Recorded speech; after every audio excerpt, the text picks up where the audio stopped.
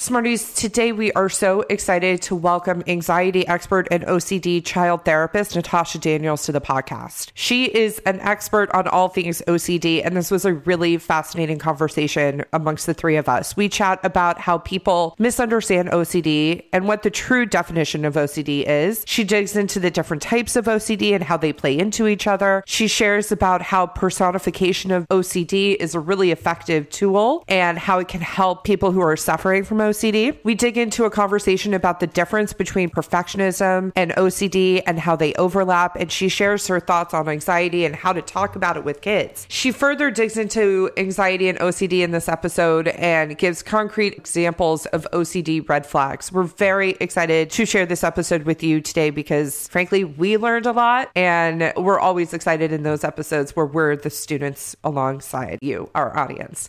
If you are interested in working with my ed therapist in Redondo and Manhattan Beaches, California, you can sign up for a phone call on Steph's website, www.myedtherapist.com. Have a learner who struggles with executive functioning skills and or an ADHD diagnosis. Steph's practice does that too. My practice, CAP Educational Therapy Group, specializes in that as well. And that's really what we do at this point. So our website is www.capedtherapy.com. That's K as in kite, A as in apple, P as in Peter, P as in Paul.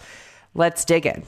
You want to learn faster, but sometimes working harder is just not the answer. You have to learn smarter. The Educational Therapy Podcast. Hi, Smarties. Welcome to episode 251 of Learn Smarter, the Educational Therapy Podcast. I'm Stephanie Pitts. And I'm Rachel Kapp. And today we are thrilled to have OCD specialist LCSW, also Natasha Daniels, onto the podcast. Hi, Natasha. Hey, thanks for having me. We're very excited. You've been a long-awaited episode. We were waiting for the right person to come on to chat about this topic. So before we kind of dig in, why don't you tell us who you are and what you do and who you do it for? Okay. I am an anxiety and OCD child therapist, and I'm the mom to 3 kids with anxiety and OCD, like they're currently 11, 13, and 19, all with different struggles around those themes. And I had a private practice that I had been in for 16 years, working with families, helping them raise kids with anxiety or OCD. And then I had switched over, and I'm currently fully doing global support. So I have a podcast, a YouTube channel for people who have anxiety or OCD, and I create online resources for parents raising kids with anxiety or OCD. So I have an online school with courses, and I have an online membership. So it's a lot.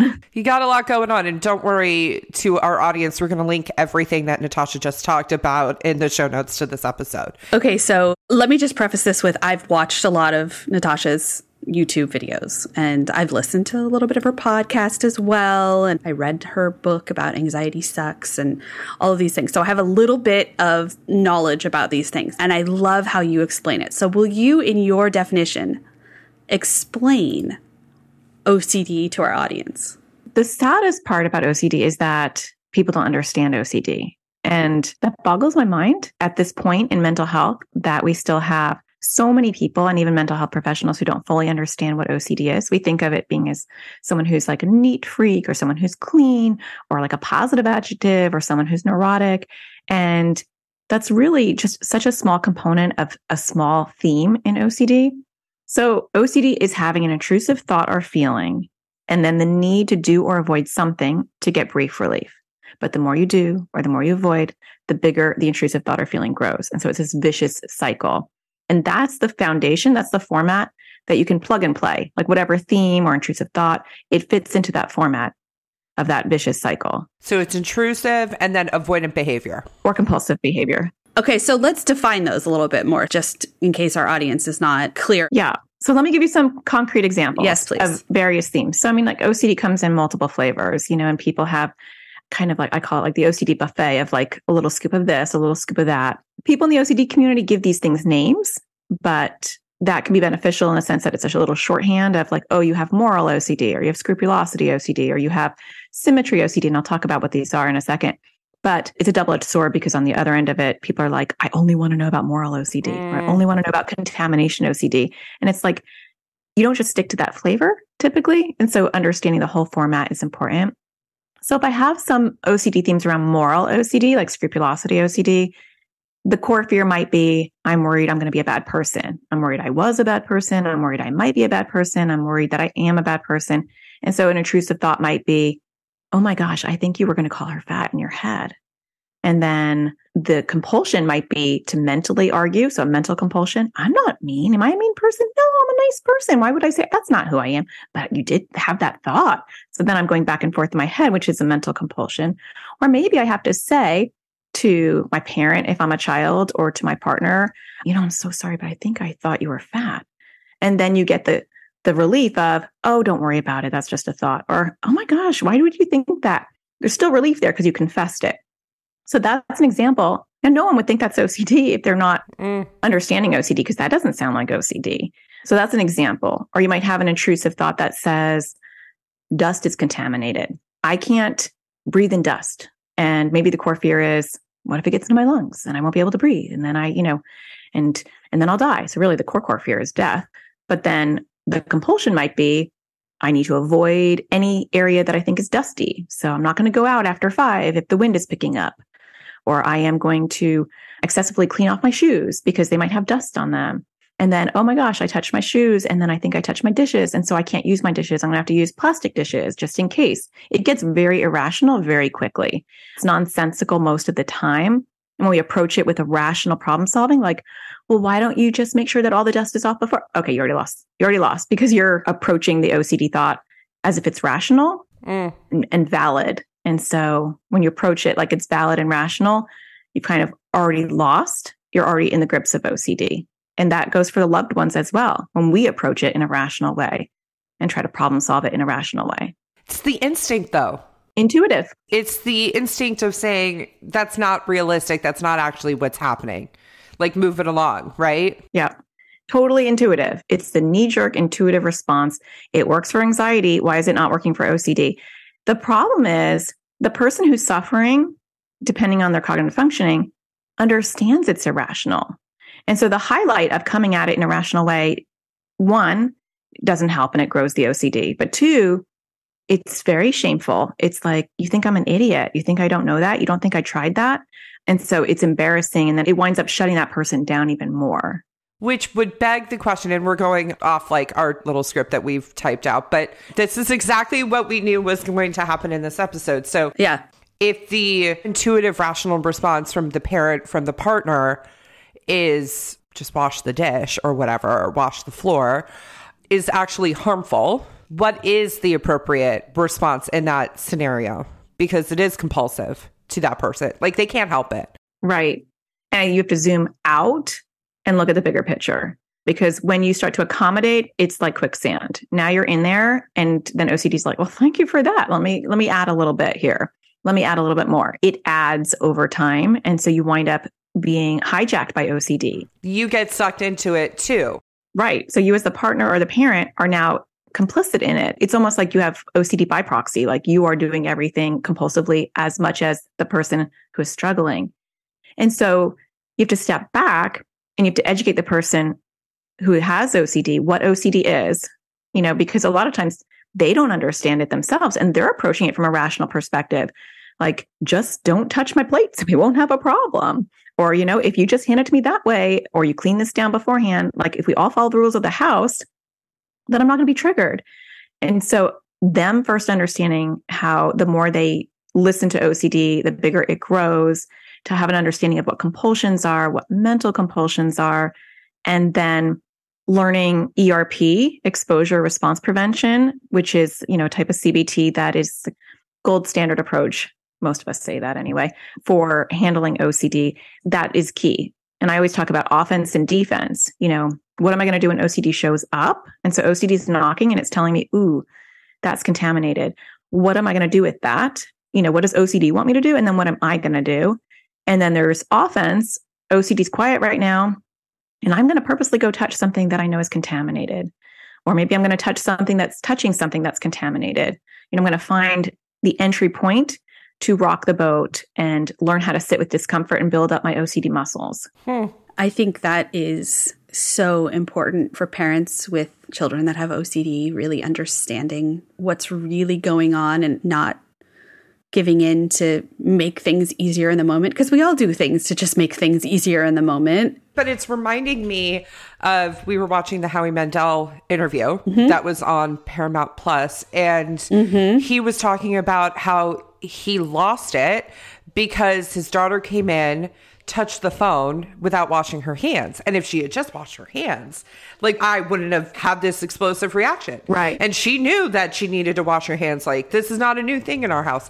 And his wife just basically responded like, we're leaving. We're not doing this anymore with you. Like, you have to get help for yourself. And he's like, well, I don't have a problem. You guys just don't follow the rules of the house. But she made like a hard boundary about it. And so he had to keep his family. Yeah. And he was viewing his OCD in the wrong lens. He was viewing it as, I am a partner to my OCD. My OCD is keeping me safe. We're on the same team and you are against me and OCD. And that's the first thing you want to do is realign. OCD is not your friend. OCD is not keeping you safe. Even with COVID, there's still typical and atypical responses to COVID, because sometimes people with OCD will say, look, and then there's COVID, and I was right. No, because even the kids that I was seeing around COVID who had contamination or germ issue themes, which is really just one tiny, tiny theme in OCD world, they upped the ante. They were washing like 30, 50 times a day in their own home. Like, it was still beyond what was the new norm. And so, yeah, I agree. And it's not that parents are going to have to pull this back overnight. There are systematic approaches to pull back accommodations and get out of the OCD loop, so that you're not a component to the OCD. And that takes some time. But I think parents don't even realize that they should be, because they're approaching it in an intuitive way. And so they don't realize that they're growing the neural pathways of OCD in their child's brain. Al-Anon for family members of people who have OCD. There's got to be like I guess you've created that, right? Yeah, I think I am kind of the Al-Anon. I mean, I think that's what I do, is help parents feel good about. It's not even tough love, because it's educational love. I think it's educating both your child and you on the counterintuitive approach to OCD. I already love the fact that you've separated it out, that the OCD is not the identity of the person, it's this other entity. And we have to keep ourselves sort of looking at it as this other thing. And how do we want to interact with it instead of being in alignment with it, right? That's really important for self-esteem as well, and for the family to be together. So both my younger daughter and my son have OCD. And that's just the universe being like really obnoxious, because I was doing this before I had kids. Okay. Yeah. I mean, mental health issues run in my family, and we have some OCD, but 2 in one family, that's just really not funny. Yeah. But it helps because I understand it on a personal level, and it helps me be a better clinician and understand parents. But so when my kids, so they have names for their OCD. So my son's OCD is called Squishy, and my daughter will call it her O Cloud. And it makes it easier so my daughter has sensory motor OCD as one of her many themes. And that's a weird one too. Sensory motor is like hyper focused on bodily functions. No one would realize that that's OCD. So you're hyper focusing on your ability to blink, or your ability to swallow, or your heart beating, or your bladder. Hers is her bladder, and so in the past, she felt like she had to pee like 50, 60 times an hour. Like, it becomes really debilitating. Can't really even leave the house because you have to be by a toilet. Always rule out medical when there's something physiological happening. And it's just another OCD theme. But so she'll be sneaky and she'll want reassurance. So if we're going on a road trip, we've improved since first grade, where she really couldn't even go to school. She couldn't go to the cafe. There were a lot of issues. But if we're going on a long road trip, she'll just say, how long is that road trip? She's 11 now, and I'm sometimes stupid and don't realize that OCD is trying to talk to me. And I'll be like, let me think about it. Okay, it's about 7 hours. Because that's a normal question, right? What's the behind of the question, right? Yeah. Right. And it's chess. She makes her first move and like, she's thinking 5 steps ahead. That's long. It's in the desert. Are we going to be stopping anywhere? Well, yeah, we're going to stop. Well, how long do you think we will? And then I'm like, oh my gosh. Now, this is where the personification comes in. I could say, I'm not going to talk to you about this because that's your OCD or whatever. But instead I can say, I'm sorry that your O Cloud is really worried about this long trip, and tell your O Cloud that we got it covered, that we'll deal with it. Your O Cloud doesn't need to know about this stuff. And so then I'm like unifying us against her OCD instead of talking directly to her, which helps her self-esteem. It helps align us. And even adults name their OCD. I even name my social anxiety. Like, personification is great. I love that, because the truth of the matter is like, it's in alignment with a lot of the things that we talk about on this podcast. And one of the things we talk about is like disclosing and giving language to whatever sort of is going on with the kid, because their interpretation, oftentimes, if it's an academic challenge, is like, I'm stupid. Because that's the language that they have around it. And so giving it some sort of separate personification separates it out of who they are as a person. Yeah, exactly. Really interesting. Let me ask you this. Perfectionism versus OCD. Like, people will say with pride, I have a touch of OCD. No, you don't. Or maybe you do. I don't know. But how do you sort of parse that out? The perfectionism piece from OCD. There is an overlap, but I think when people say I have a touch of OCD, they typically don't, because they don't understand it. They're saying it meaning they're like neurotic or they want things perfect. And having perfectionism can be an anxiety issue, can be a personality struggle, but it's not OCD. Because when it's OCD, you're having an intrusive thought or feeling and the need to do something or avoid something to get that brief relief. But the more you do or avoid, the bigger it grows. Perfectionism isn't necessarily that way. You can have anxiety and you can kind of stew over it and want things perfect. But just right OCD can sometimes overlap with perfectionism, but there are differences. So you can have both, but they are two separate things. Sometimes people say perfectionism, OCD. I don't like that term, because just right OCD is the feeling like something isn't just right. It's not enough, or it's incomplete. And so this can be misconstrued or mislabeled as perfectionism. So you might have a child who is writing and rewriting their handwriting over and over again, and they're erasing, and you see like the holes in their paper, or they're reading and rereading and reading and rereading. And when you ask them why that is, it's because that T didn't look good enough. It wasn't just right. And so I have to keep doing it until it's just right. It has to hit that line. It has to, get to that. It's nonsensical. It's almost illogical. They're just like stuck on redo. Or kids who reread, they have to reread and reread. But when you ask them, they'll say, I feel like I just didn't get it. I feel like I just didn't fully get it. I didn't completely understand it, which is more of a just right OCD issue. And so the difference is it's on this loop until it feels just right, which it's never satiated, and so that is the difference. Things have to look just right. Things have to be put in a certain place until they're just right. But it's not a perfectionism, because it's not tied to their identity of, I want to be this perfect person. You can have moral OCD and have perfectionism because you don't want to be a bad person. And to be a bad person might be to be a sloppy person, to be a person who gets a C. It can feed into that. And so there is a messy middle with all of these where there's a little bit of both. Fascinating. I want to dig into the anxiety a little bit, because there's definitely kids that we work with that have OCD, but there's also a lot of kids that have anxiety. And I'm curious how you describe the anxiety to kids. How do you explain it to them? I talk about anxiety in a completely different way. And I know a lot of people say OCD is part of anxiety, and the DSM now disagrees, for now, they're in separate categories. Yeah. Yeah. And in some ways, I'm kind of glad, because I do feel like they're different parts of the brain. They're comorbid conditions and they can seem similar, but how we approach them and how they present are really different. So when I'm talking about anxiety, I talk about, depends on the child's age as far as my metaphors go, but I talk about an overreactive lifeguard. And it depends on also the personality. So I'll just explain this. So you have an overreactive lifeguard, and, your lifeguard, your amygdala is there to look out for you. That's normal. That's good. That's healthy. We all want that, and so it smells smoke. It's like, I think there could be a fire. Let's go check it out. But an overreactive lifeguard is overzealous and not very good at its job. And so it smells, a bonfire, and it's like, oh gosh, there's a fire. It, sees some orange. It goes, oh my gosh, there's a fire. And so it's constantly hitting the emergency button in your brain over and over again. And so you're living in this fight or flight, because once he hits the button, all these chemicals get released so that you can run faster, so you can, respond better. And so you feel the physical components without the fire. And so when we have anxiety, we have to learn how to differentiate. Is that my overreactive lifeguard? Because he's not really good. So you kind of have to manually override him and check it out. And then this is where it depends on the child's personality, because we have a lot of anxiety therapists who are very like, accept your anxiety. Your anxiety is here to support you, and let's just love on the anxiety, the little anxiety, and it's just there to protect you. And then there are kids, my kids especially, and like myself included with having my own anxiety disorder, who are like, I want to obliterate it. I want to crush it. Like, I want to like smash my like lifeguard and get a new one. I'm hiring a new one. You're fired. I think as therapists and as parents, we have to tune into what the child's personality would resonate with. Sometimes if I have a really smart kid, I'll talk about, that's version 1.0 and we need an upgrade. We need a 2.0. And so we just talk about it in a very concrete, computer term. And so a lot of kids get that too. Are you operating on version 1.0?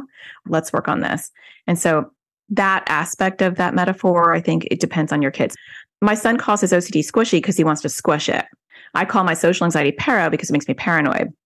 And I don't have a loving relationship with paro. I have more of a like, you're not going to destroy my life. But I think you have to do what really resonates with that personality who's struggling. I have a question about OCD. Is it genetic? Yeah, there is a high genetic component, not 100%, just like anxiety or other mental health conditions. In twin studies, not every identical twin gets OCD. So there is the environmental factor, which I think is more of a stressor, but it is highly genetic. There's PANDAS and PANS where an infection can be the stressor or inflammation can be the stressor. When parents hear environmental, they just immediately go to their parenting. Yeah. Well, then if they didn't have to have it, then right. It must have been something I did. An environmental stressor could literally be something external, like an infection or inflammation or an autoimmune issue, or life stressors. I am educated. I was educated before kids came out of my womb, and they still came out of my womb with anxiety and OCD. Like, boom, that genetic predisposition was just like, I'm going to blossom. Mm-hmm, mm-hmm. But only for 2 out of 3. No. Oh, all 3. Okay. I think she's subclinical on the OCD. We argue about that. My 19-year-old, we argue about that all the time. I'm like, I'm going to call it subclinical, but it's there. I don't have OCD. Stop telling people you have 3 kids with OCD. But she's okay with me saying she has an anxiety disorder because she's on medication for that. So we can't debate that. That's a topic that I want to dig into maybe a little bit more in the next episode as we talk about the impact of learning. But I would also love to hear your thoughts on the medication component of it. Because it's both, right? Both can be helpful. Yeah. It's always good to try therapy first, if it's not impeding in their social emotional development to the point where it's critical that they get on medication right away. Now, some kids get anxiety or OCD symptoms that are so debilitating very suddenly that they do need to go on medication before they can benefit from therapy. And, looking at the red flags of PANDAS and PANS is important too, because then you have that medical component. The problem with that one, though, I think is like sometimes they go, oh, it's PANDAS PANS. I'm going to get the medical component. I don't need any of the therapy. And that's concerning because you do need the therapy still. My son has PANS, but my other kids don't. And that's a component of it, but he still needs the ERP. He still needs the therapy. Can you talk a little bit more about what that is? Because I don't think the layperson knows what it is. Can you share a little bit more about that? Yeah, and I'm definitely not the expert go-to on PANDAS and PANS. You can always go to pandasnetwork.org and really dive deep into it. Because some people think, well, if my child has sudden onset of OCD, they have PANDAS or PANS, and that's really not true. Mm-hmm. First, it doesn't have to be sudden onset. And sometimes OCD does seem like it's out of the blue when that genetic seed just blossoms in an ugly way. Blossom sounds beautiful. Mm-hmm. That's just how it presents. But when you have PANDAS and PANS, it can either be caused by strep, that's the PANDAS, or PANS through other like different areas. There's a million different ways that you can get inflammation in the brain that kind of sticks around, especially with autoimmune issues as well. But there's other red flags that include a decompensation in math skills, some decompensation in writing. And so you can see kids have like this perfect writing, and then all of a sudden it's a neurological issue. So it goes sideways. They can't draw. Like you'll see pictures of before and after with kids with PANDAS or PANS where like they can draw these beautiful things, and then their gross motor and their fine motor skills are off. And I'm just listing some of the red flags that are separate from the OCD because people think PANDAS, PANS, like OCD and tics, and that's actually par for the course with OCD. So the things that separate them out are the deficit in math skills, the handwriting, the rages, like really out of control rages that come out of the blue, some incontinence. And so incontinence that wasn't there before is also a red flag. So if you have those things where you're like, oh my gosh, and then sometimes the issues that happen that show up more with PANDAS and PANS are ARFID, void of restrictive food intake disorder. So a lot of restrictive eating is a common component of that. It doesn't have to be, but it is a common one. And then separation anxiety. But if you have a child with separation anxiety, that doesn't mean they have pandas and pants, So it goes one way, but not the other. Right. I just want to be very careful because I don't want people to be like, no, I appreciate you explaining that because I've worked with kids with that diagnosis before in the classroom, and it's not one that's like super common. Yeah. That the lay parent would know about. So, yeah. Is there anything else you want to make sure we talk about with anxiety and OCD? Medication, I just want to swing back to that Sure. and answer your question because I kind of got off on this tangent about pandas and pans. But a lot of kids need medication and therapy to go hand in hand. With anxiety, sometimes they need medication to just build those skills. And then once they go off medication, they seem to do really, really well.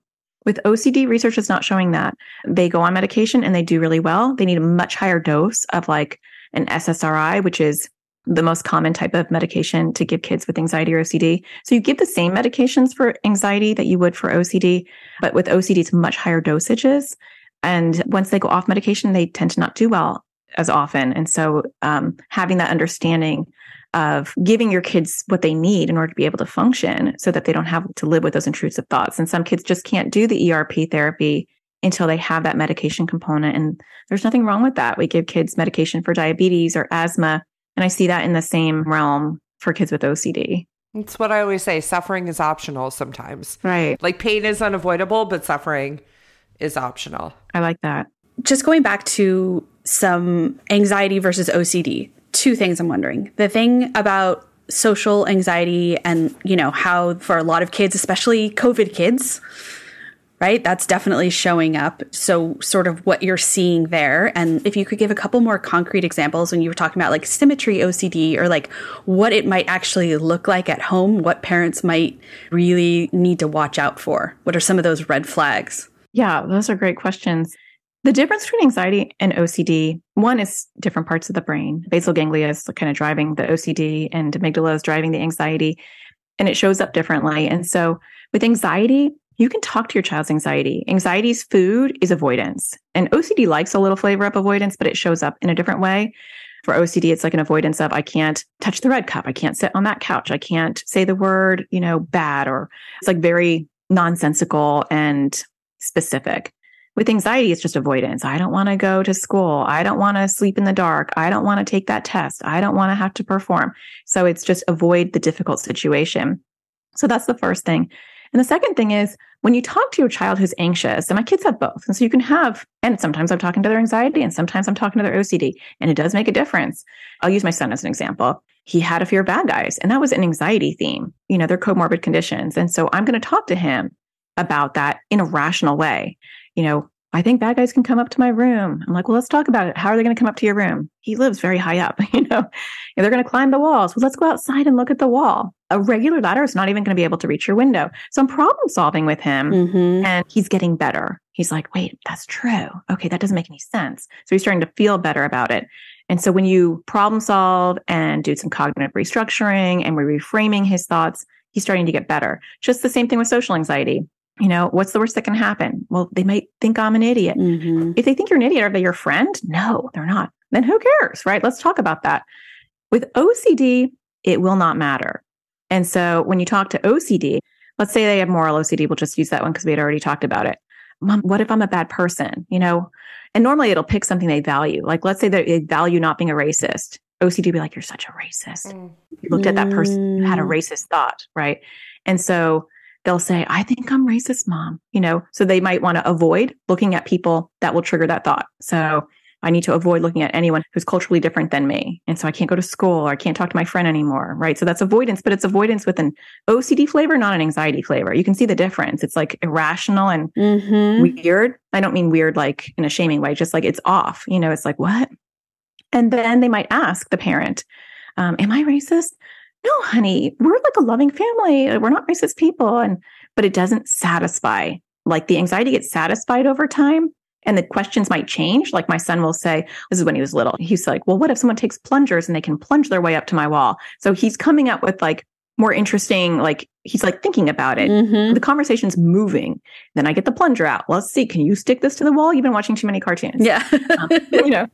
But with OCD, it's not satisfied. And so you'll say like, we're good people. We don't judge people, whatever. And then 2 seconds later, but Mom, do you think I'm racist?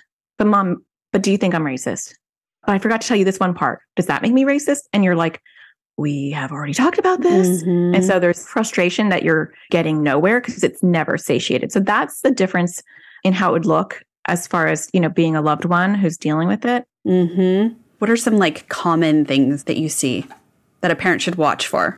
Yeah. So symmetry is wanting things balanced on both sides of your body. And so that one actually goes unnoticed a lot because I pick up the cup with my left hand, but now I have to even it out with my right hand. And that can actually become very scary because I broke my left arm and now I feel like I need to break my other arm. That's an extreme example, but I think sometimes we think symmetry, well, is it that bad? And sometimes we have to be careful with sensory because it can get misconstrued because they might want their left shoe to feel as tight as their right shoe, or their ponytail has to be as tight as their other ponytail, or I bumped my left arm, so I have to bump my right arm. So that's symmetry. Moral, we talked about that a lot. Contamination OCD can really be, they identify something as contaminated, and it can be anything. I think sometimes we think contamination OCD is about germs, which again is not the core fear because it's what does the germ mean? And so you can have people who have emetophobia, the fear of throwing up, which can very quickly go into the OCD category, depending on the compulsions they're doing. But I've worked with people who had contamination over dust, plastic, besides germs, glitter. I'm just trying to think of some common ones. It's just the view that this thing is contaminated and then it's going to spread. And so I have to avoid things. So if you see a child who is just avoiding things, they're opening up doors with their elbows or using tissues to open up things or washing things, using a lot of Clorox wipes. Now you've got people who think Clorox wipes are poisonous. And so that can be an OCD theme too, where that's actually the contaminant. But when you're seeing your child have these rigid routines where they're not able to touch or do things, or they're overwashing, that's a concern, or where they're getting stuck. And so they're in this repeat. You can have kids who have to do things to avoid bad things from happening. And that's not always. I think sometimes people think that's the crux of OCD. And sometimes therapists will say, well, what are you worried will happen? And sometimes it's not a worry. It's a feeling of disgust. It just grosses me out. Like I don't have a fear, but the core fear is I can't handle the disgust it's driving. And so looking at the questions your kids ask you, because they'll hook you in with what they're asking you to do or avoid, and then look closer. Yeah, having the heater or air conditioning at a certain temperature or the volume at a certain level, like those things. Numbers. Yeah, I've seen definitely with clients in the past too. Or to make sure that a sibling won't die or a parent won't die, you need to do X, Y, Z or look at things a certain way. That's definitely showing up. So those are some things to watch out for if you're a parent. But if you're a parent, the resources that you provide that I think is phenomenal. So please tell us. Oh, thank you. Yeah, it's very hard to find a pediatric or a child and adolescent anxiety and OCD therapist. It's much easier to find an anxiety therapist, but harder to find an OCD therapist. And it does make a difference because you don't want someone talking to the OCD the whole session. And so I created online resources. So I have courses like how to teach your child to crush anxiety, how to teach your child to crush OCD. Recently, I came out with a course that's directly for kids and teens, like how to crush OCD for kids and teens. And so I just took everything I teach in my therapy practice and I just recorded it. I just made videos and worksheets. And then I started having families take my course before I started to see them in my practice. Cause I'm like, we can save you like a lot of money in like 5 sessions if you could just get the foundational stuff in your living room and then come to me. And so, provide that. And then over time, people wanted more in-depth support. And I closed my private practice to focus solely on this. So I don't do online coaching or one-on-one support. So I created an online community, a membership community where they can work with me directly, but then there's 1,000 of us. And so they all help each other. And it's just this community of weekly classes and forums, and people can reach out to me and get that ongoing support. Great. And what's that called? It's called AT Parenting Community. AT Parenting Community.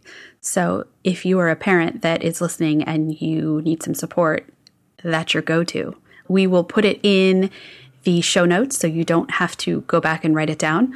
And we will continue this conversation with Natasha Daniels, and we're going to talk about education in the next episode and how OCD and anxiety impact education. So thank you for joining us, Natasha. And can you say our signature sign off, which is have a great week, Smarties? Have a great week, Smarties. I like it. Have a great week. Have a great week.